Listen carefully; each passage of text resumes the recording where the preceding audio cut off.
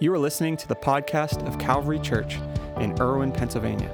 For more information, you can visit us online at calvaryirwin.com. Today we're kicking off our continuing a series that we started a few weeks ago called "Putting Money in Its Place." I got to move this because I'm going to totally break this.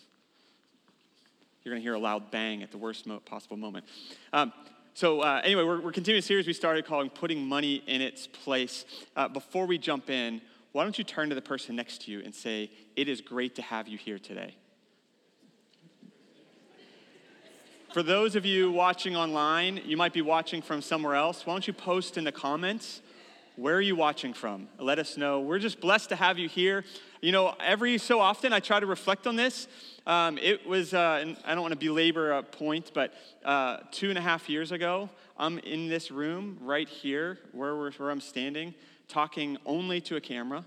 And I am so blessed and so grateful that we get to gather for those online, but also here in person. And it is wonderful to have you guys here.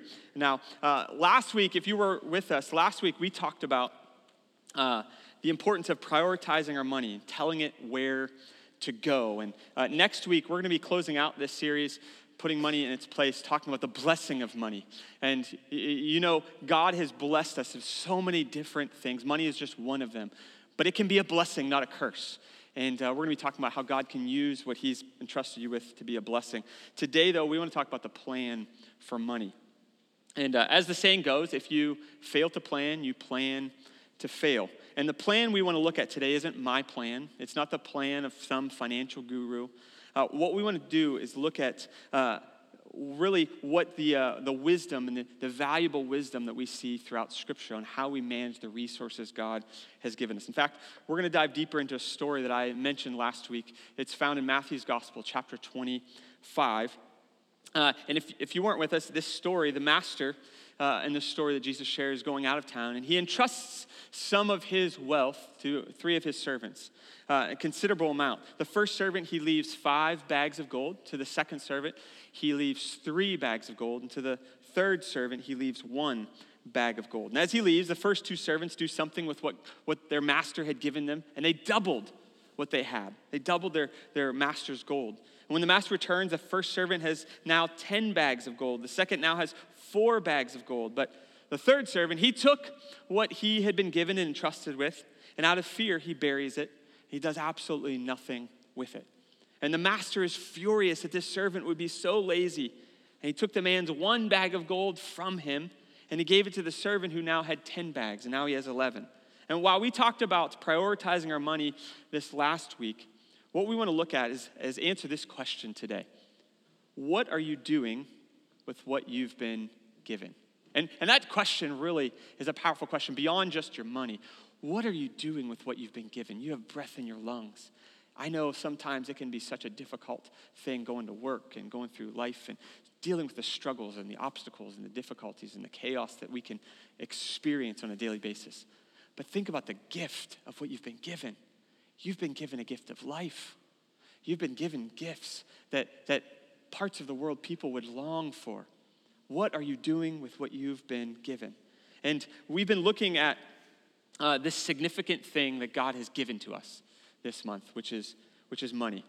And money is something that everyone deals with on some level, right?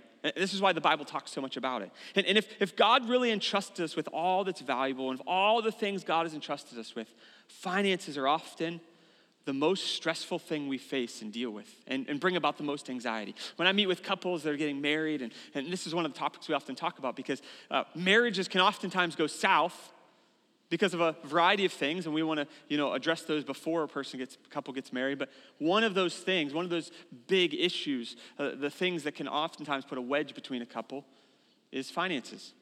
In fact, Jesus talked a lot about money. He said this in Matthew chapter 6, verse 21. He said, "For where your treasure is, there your heart will be also." Where your treasure is, there your heart's going to be also. Of the parables that Jesus teaches on, the stories he tells, for the sake of teaching, 2/3 of them deal directly with finances or possessions. In the Gospels, which if you're not familiar, the Bible is broken into two sections. You have the Old Testament, which is the first portion, and the New Testament, which is the second portion. And the first four books of the New Testament are the Gospels of Jesus, and it tells the story of Jesus. And there's four of them: Matthew, Mark, Luke, and John. In those four Gospels, 1 in 10 verses deal with money or finances in some respect. In all of Scripture, there are over 2,300 verses that talk about money. That's 5 times more than talk about prayer, 5 times more than talk about faith. Managing God's resources wisely is a profoundly spiritual topic. And today, we're going to look at what Scripture has to say about what the Master has ultimately left in our hands, specifically of money. You see, in America, there's a big problem oftentimes with how we handle our money. Not because we have too much, but because we've bought in to certain lies that culture has communicated and pushed for us. For example, we oftentimes have this hope that our children will be better off than we are. I don't know if you have that desire. I have that desire for my kids. We want our children to be better off than we are. The generations that follow to be better off than we are. And the reality is that today, individuals will be 25 years old and they feel that desire and they do it. They find themselves at the age of 25 living better than their parents lived. They're living basically at a point where their parents took 30 years to get to, but they're doing it now. But they're not doing it with money, they're doing it with debt. They'll leverage themselves out the wazoo to live like their parents now, understanding their parents took 30 years of progress to get there.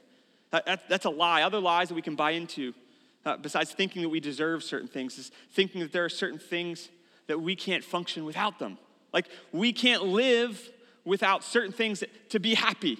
I know people who might say, hey, I need a flat screen TV or premium cable. I can't be happy without those things. Or I need the new phone or device or whatever it may be. Those are lies. The funny thing is, the very things that most of us want and we believe we couldn't be happy without didn't even exist 10 or 15 years ago. We made it a really long time in society without an Apple Watch or a VR headset, or a Google Home setup. There are millions of lies that we can believe. One of the other lies we've often bought into is that we have to have payments. Like, debt and payments are just going to be a part of life. What's happened is businesses for years have been really successful at marketing debt as normal. They've succeeded in convincing multiple generations that being in debt is okay, acceptable, and normal. We get in the mail and we think, man, I got another credit card application. Praise God, that's awesome. I can get another credit card. And can I be honest with you? God didn't send you that credit card application. And I'll be honest, I am so tired of seeing God's people, great people, good people, hurting, fighting, miserable, buying into the lie that happiness can be bought.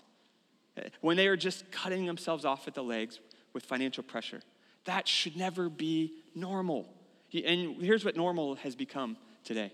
Normal is a student loan payment. That's normal. Normal credit card payments.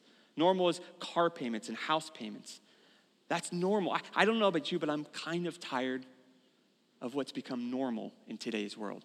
I'm frustrated that the church of Jesus Christ in our country hurts financially because we're doing what has become normal.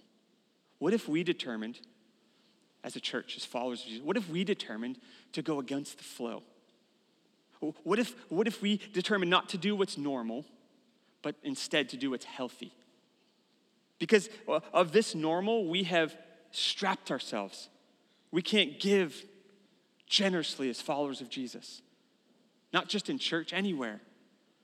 It's frustrating to me, and I hope it's frustrating to you because we really need to do something about this in our world. Where the economy is today and where things are going, if we keep doing what's normal, we're not going to get any different results.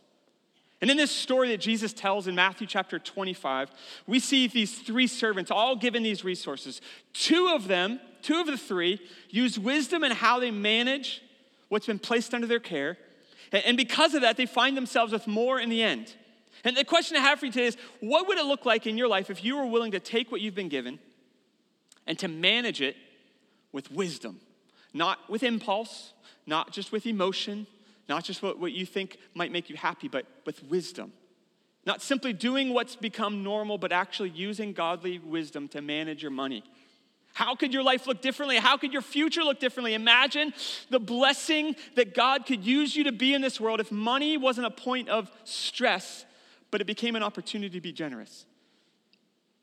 One of the more powerful books on finances in recent years, which came out in 1996, was a book entitled The Millionaire Next Door. And the premise of this book were some researchers went out and they were trying to answer this question: how do wealthy people think regarding money? So they wanted to find out, how do people who have wealth and have substantial resources, how do they think about money? What's different about them? In other words, what are their spending habits? How do they budget, and how do they do a budget? And what do they really think about money when they approach money? So they went to some of the most expensive high-end neighborhoods in America to do their research. And what they found when they got to these expensive neighborhoods is not what they had expected.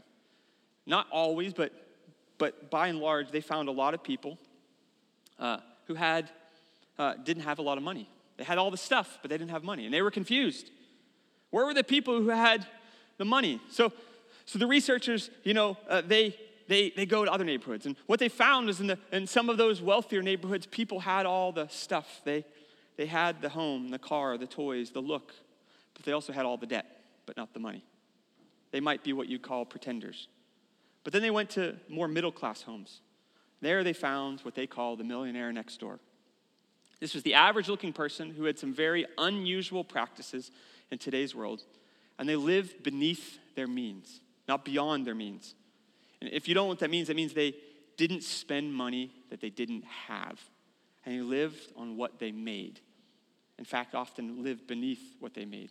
They often bought used cars. They rarely spent more than $50 on a watch. They stayed in the same home for years and years and years and just simply invested. And the bulk of the money in most communities is often found in the home of the regular-looking person next door.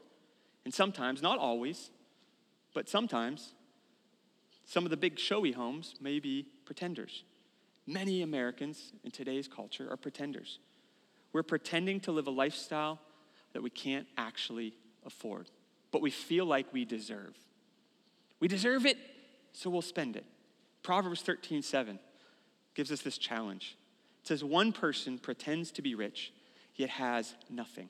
Another pretends to be poor, yet has great wealth. The pretender. Earlier in Proverbs 12:9, it says, better to be a nobody. Can you say nobody? Better to be a nobody, yet have a servant, than pretend to be somebody and have no food. What are we learning there? What's the wisdom there? It's better to stay beneath your means. My question to you is, are you pretending today? Are you pretending, trying to impress people that honestly don't care, to spend money you don't have, to accomplish what you probably shouldn't be doing anyway? In our country, we've learned to believe that debt is normal, it's acceptable. Debt is necessary. And I'll show you how quickly this has changed in our country. In 1929, only 2% of the houses or homes that were purchased in America were purchased against a mortgage. Only 2%. Can you imagine that? It means 98% of the homes purchased in America in 1929 didn't use a mortgage. 40 years later, fast forward 40 years, 1969, only 2% of the homes purchased in America in that year didn't use a mortgage. 40 years, it had flipped. That's how fast our mindset changes. So what's the real cost of debt? I'll give you a little example to help you illustrate this. The average American in 2022 carries $5,769 in credit card debt. It's the average American in our country, our average person, just over $5,700. Let's say this is you, and you're going to make a minimum payment on that $5,700. Let's say you have an interest rate of 20%, which is pretty normal, and you're making just the minimum payment. How long do you think it would take you to pay off that $5,700 debt? Minimum payment, 15-20% interest rate. It will take you somewhere in the neighborhood of 12 years to pay off that credit card debt. Just paying a minimum payment. That's 12 years. That's understanding you're not adding any more debt to on top of that. Now, here's the real cost of it. Let's say you're not going to be like everyone else. Instead of buying whatever you want, you're prayerful about it. You use wisdom. You're going to be a good steward of what God has given you, and you make wise decisions. And to do this, you have a plan. You're going to have self-discipline. So let's say instead of owing $5,700, let's say you were faithful enough to do what we're told and maybe our parents or grandparents tell us to do, and we've saved. And you actually saved $5,700. Instead of owing, you save $5,700. Over the same 12-year period that you might be paying off that credit card debt, making minimum payments, let's say you dumped that payment into an investment and earned 6% over the same 12-year period. Do you know what you'll have? Instead of debt and paying for 12 years, instead of that, investing at 6% for 12 years, you'll have $60,023.82. That's a really nice car that you then could pay cash for. Crazy.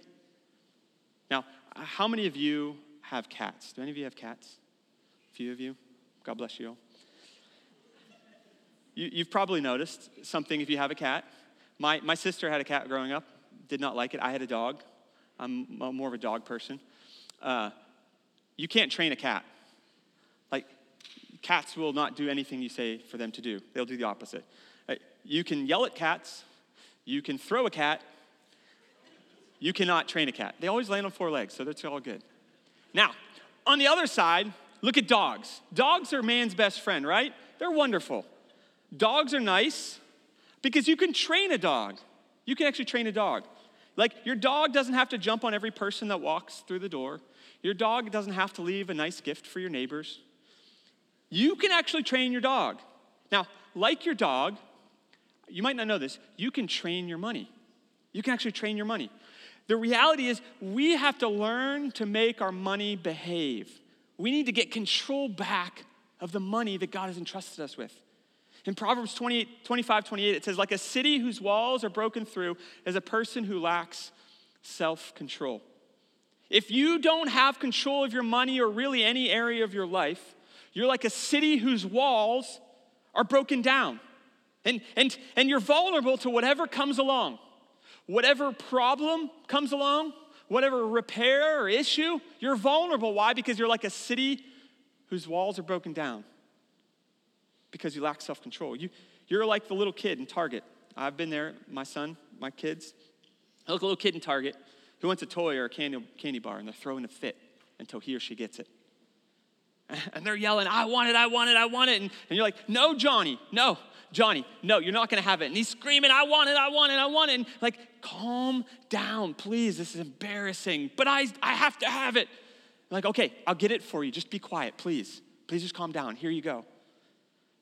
The problem today is little Johnny still lives inside most of us. Only now, Johnny doesn't want a candy bar or a toy. Johnny wants a jet ski or a new pair of shoes or a new couch or a new TV. Or you can go through the whole list. We've got to learn to get control of that little kid inside of us and train him to close his mouth. Get control. Here's a key thought today. I hope you can grasp this. If you're taking notes, here's what we're going to do. We're going to say no for a little while so that we can say yes for the rest of our lives. We're going to learn to say no for a little while so we can say yes for the rest of our lives. In fact, I want to practice this together if we can. I'm going to count to 3, and I want everyone to give me your best no. Can we do that? This might be hard for you. You might be like, I say yes to everything and overwhelm myself. I want you to learn to say no. No is okay. No is a very scriptural, biblical, healthy, godly word. No. Can we say this together? Give me your best no on the count of 3. Okay? If you're watching online, I don't care if you're in your break room at home, at work, or you're in your car, you can join us, okay? Everyone's just going to be like, what's wrong with them? But it's okay. It's okay. On the count of 3, ready? 1, 2, 3. Give me your best. No. That was good. You guys are good. Man, you guys are awesome. Here's the deal. We got to learn to say no. We got to learn to say no for a little while. No to the things that everyone else thinks are necessary, but are not. We're going to be different. Rather than being all about the material things, we are going to live beneath our means. We're going to act our wage, staying beneath what we make. We're going to invest. We're going to be aggressive and intentional about paying off debt. We're going to say no for a little while. Then for the rest of our lives, we can say yes to whatever God calls us to do. Maybe you're, saying no, and you're disciplined, and you've put yourself in a better financial place. You know what you can do? Hey, man, there's a ministry that needs something in Africa or in South America or Asia.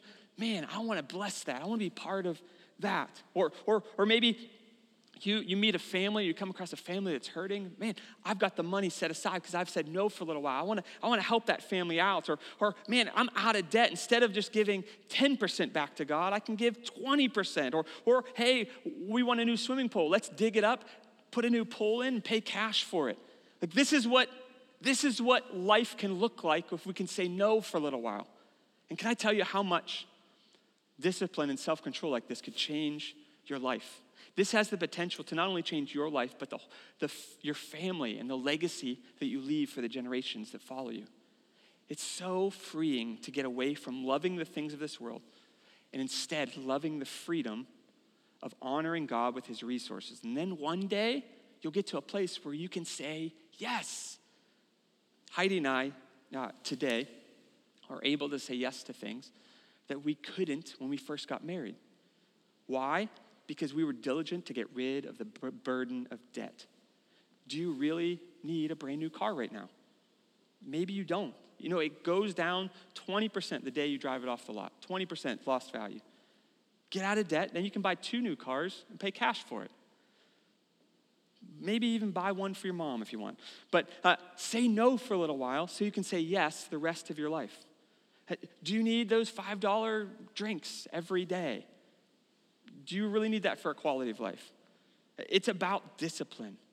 Say no for a little while so you can say yes for the rest of your life. And here's a little helpful thing that you can do, help you with the discipline of spending. Pray before you pay. Pray before you pay. Let me give you an example. Imagine you walk into Target. Right on the end cap, man, they've got a special sale run. You can get a new Keurig for $59.95.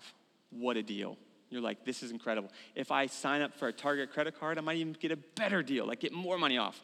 Like, God has blessed me today. This is amazing that he put this in front of me. Here's what I want to encourage you to do. Just step away, walk away, and no one will get hurt. Pray. If it's under $100, if a purchase is under $100, take 3 days to pray about it. Pray about it. And if you still feel the desire that you have to purchase that, okay, then go for it. Take 3 days. I promise you what will probably happen is as you take 3 days to pray, God's going to work in your heart and your mind. The desire and the impulse to purchase that wonderful Keurig that's sitting right there on the end cap will diminish, and you might use better wisdom. If it's between $100 and $1,000, take an entire week. Maybe you have like iPad Pro fever. You're like, I have to have a new iPad Pro. I can't be a fully devoted follower of Jesus without an iPad Pro. I can do so many cool things. I can surf Facebook so much better. The screen is clearer. I take better pictures of my kids or grandkids. I can't live for Jesus without it. Take a week. Take a week and pray about it. See what God says. Is that honoring him with those resources? And if it's over $1,000, commit to pray for a month. Wait and pray. Cool off a bit. Don't just give in to every single impulse you have. If it's over $1,000, take time.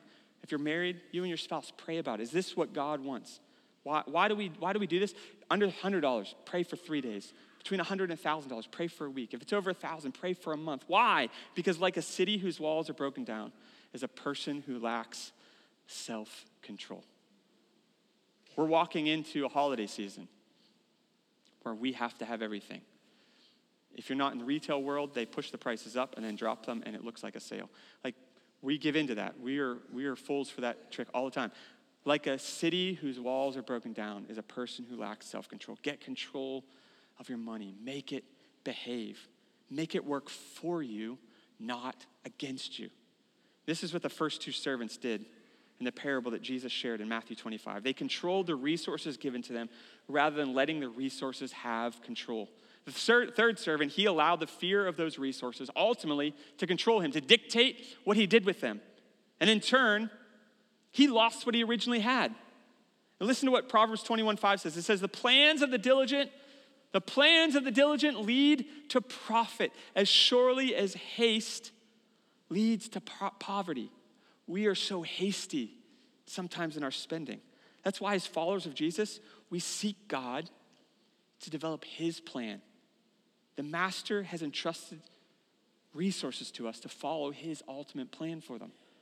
Together, we need to develop a plan. Why? Because the plans of the diligent lead to profit as surely as haste leads to poverty. We're going to make a plan, and your plan needs to include three things I want to share with you today. If you got notes when you came in, you can write these down if you're a fill-in-the-blank kind of person. The first thing, we want to plan for emergencies. We talked about this last week. You need to create an oh-no fund. An oh-no fund. This is $1,000 that we're going to put aside for emergencies because things in the end are going to break. We don't have to borrow to fix them. You may say, where in the world am I going to get $1,000? This is where you get to be creative.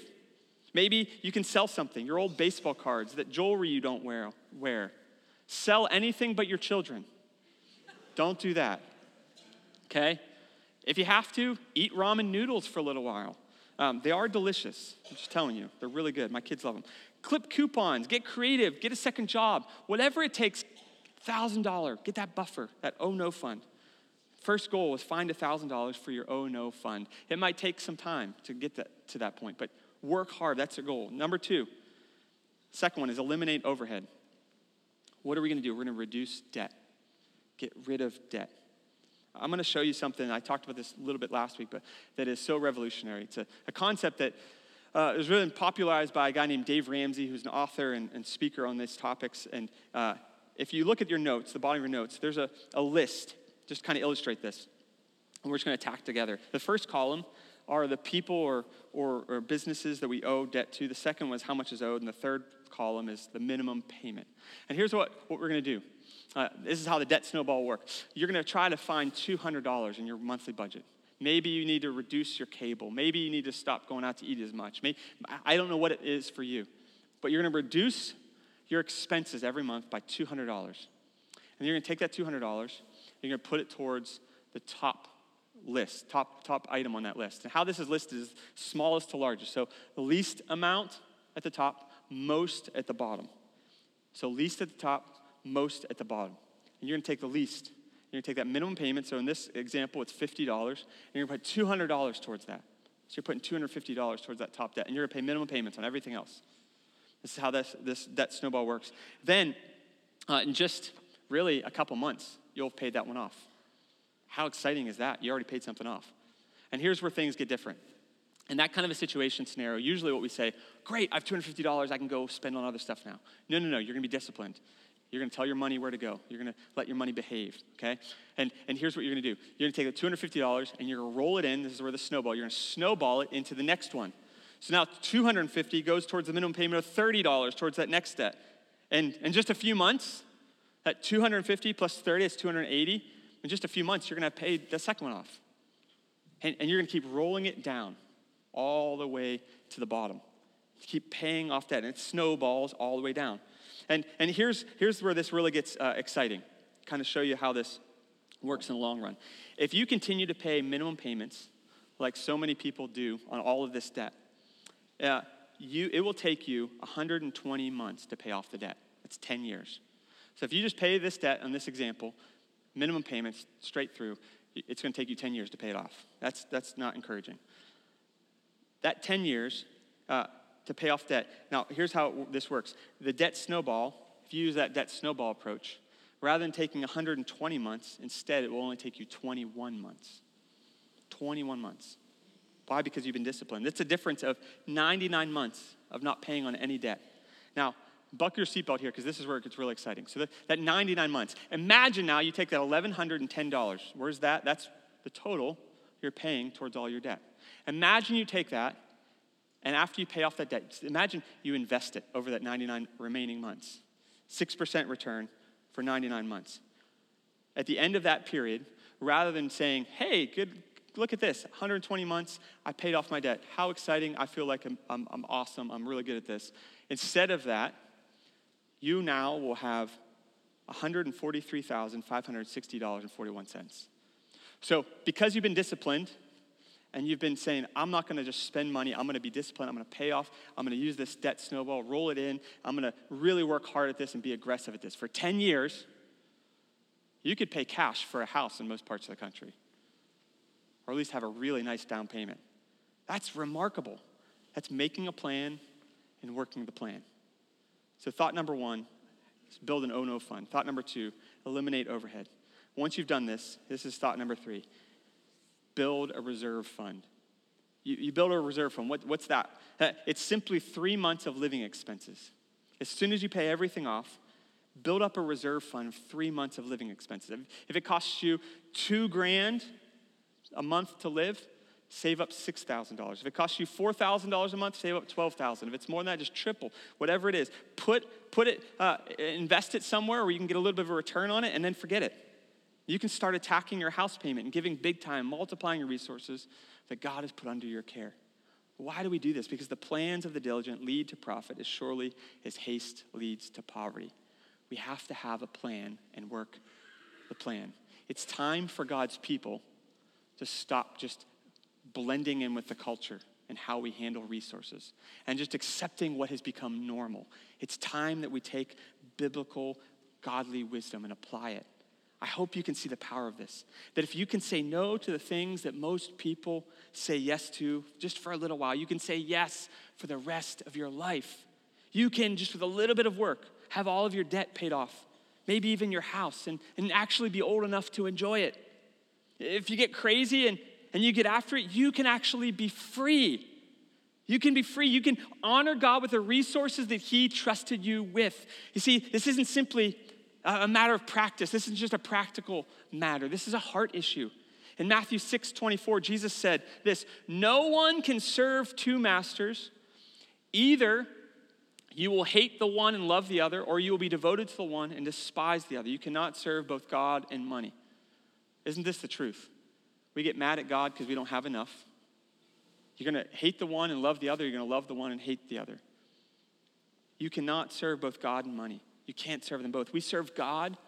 We don't serve money. We are not of this world. We are not driven by this world. We have a higher calling. We have a higher purpose. It doesn't mean that we don't enjoy some nice things in this world. It just means that they don't have a hold on us. Having money is not bad. In many cases, it can be very, very good. And the opposite is true. To be broke is not necessarily to be spiritual. Just like having a lot of money doesn't make you unspiritual. Money is neutral. Money is a tool. We talked about this last week. Money isn't the goal. It's just a tool. It is the love of money that is dangerous. We don't love it. We don't serve it. We love God and we serve God. And what does money do for us? Money serves us. Money behaves. It does what we tell it to do. We can use money. We can buy time with money. We can have options with money. We can use it to bless others. We can use it to bless our family. We can enjoy it. We can give it. Why? Because it's under our control. You can get there. We can all get there. It's because we don't serve money. Ultimately, we serve God. Money serves God's purposes, and we need to learn to make it behave. In Proverbs 22:7, as we close today, it says, the borrower is a servant to the lender. The borrower is a servant to the lender. We are called to be servants of Jesus, to Jesus alone. We're only to be a servant to him. We need to learn to make a plan and to stick with it, to be disciplined. What are we going to do? We're going to follow the Spirit of God. And we're going to say no for a little while so we can say yes for the rest of our lives. You might be like, man, this is just too much. I'm telling you this because I have grown up in the church my entire life, okay? I'm 41 years old, 31, but we'll just go with 41. I'm 41 years old. From the moment I was born, I'm a pastor's kid. I've been in church my entire life. I've lived watched an entire generation of the church mess this up. And what has it done? It has caused us to be so frantic in our world that our emotions and our ability and passion to be generous ebb and flow with the waves of the economy. That's not God's intention. God never intended for us to be be tied and handcuffed to where the economy is or to how much money we have coming in to be generous. It's because we don't live beneath our means, because we don't tell our money where to go. We just let normal become normal, even in the church. What would it look like if we could get a generation of kids and teens, and even as adults, we could find ourselves not bound by debt, where the servant is, where the borrower is a servant to the lender, but where we were free. And when we hear about, in Norwin School District right now, there are 43 kids in the ESL program. 43 kids who have come into Norwin that don't speak English. That number has quadrupled in the last 2 years. That's significant. Imagine if we were so disciplined with our finances that we hear of needs like that. And we say, you know what?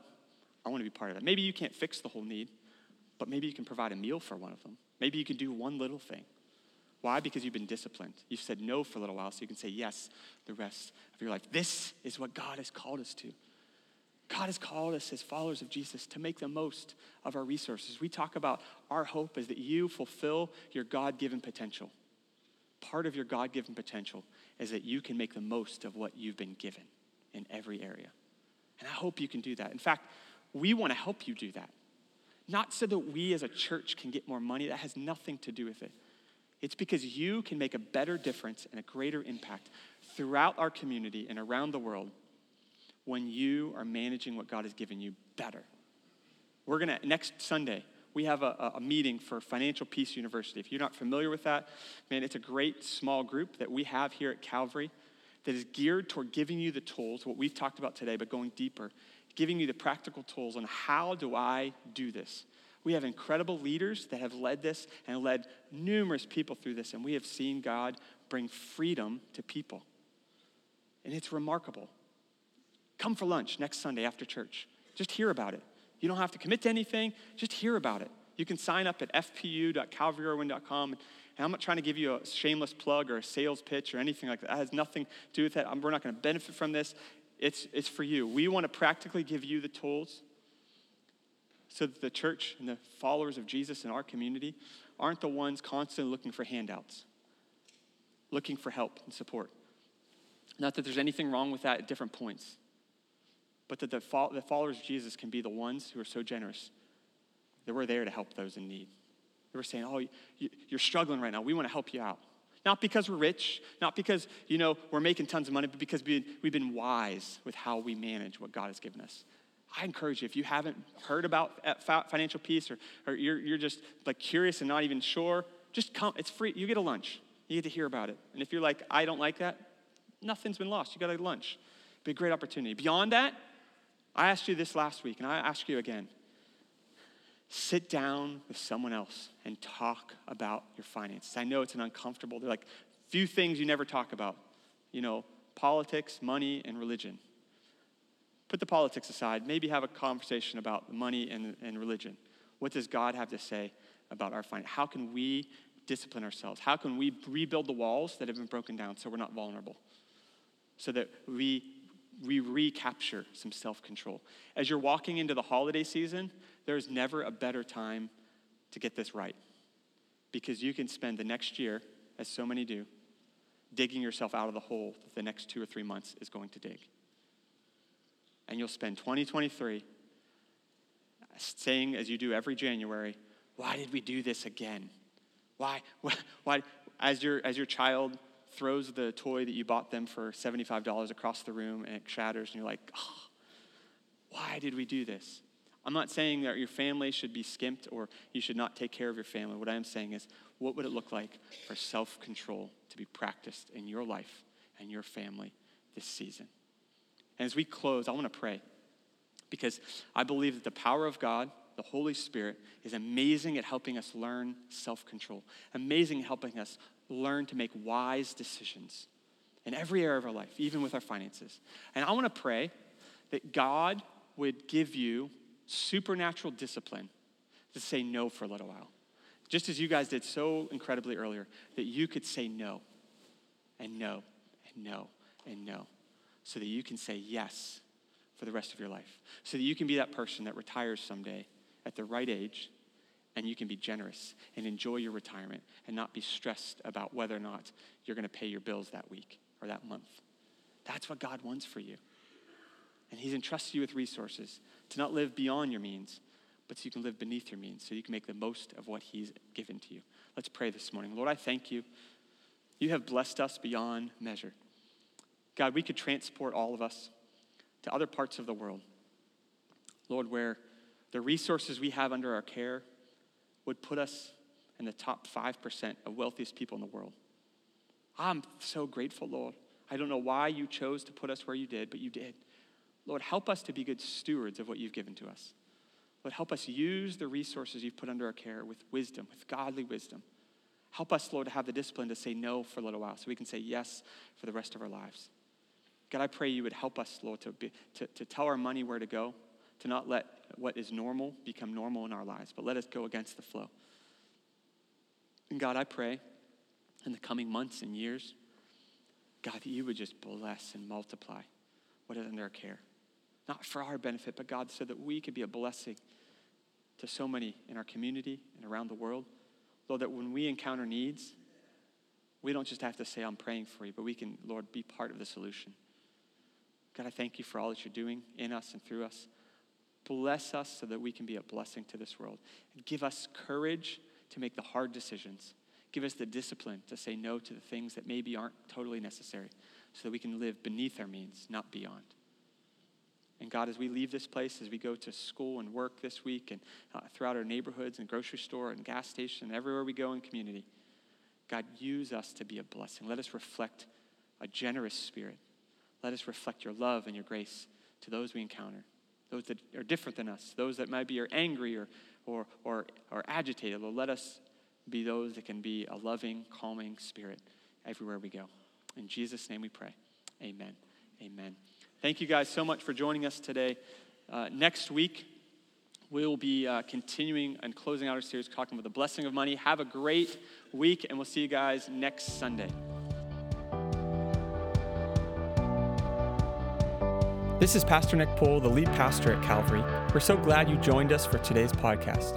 I hope you enjoyed the message. At Calvary Church, we're passionate about leading people into an overflowing life with Jesus. We would love the opportunity to connect with you on your faith journey and hear what God is doing in your life, or join you in prayer for any needs you might have.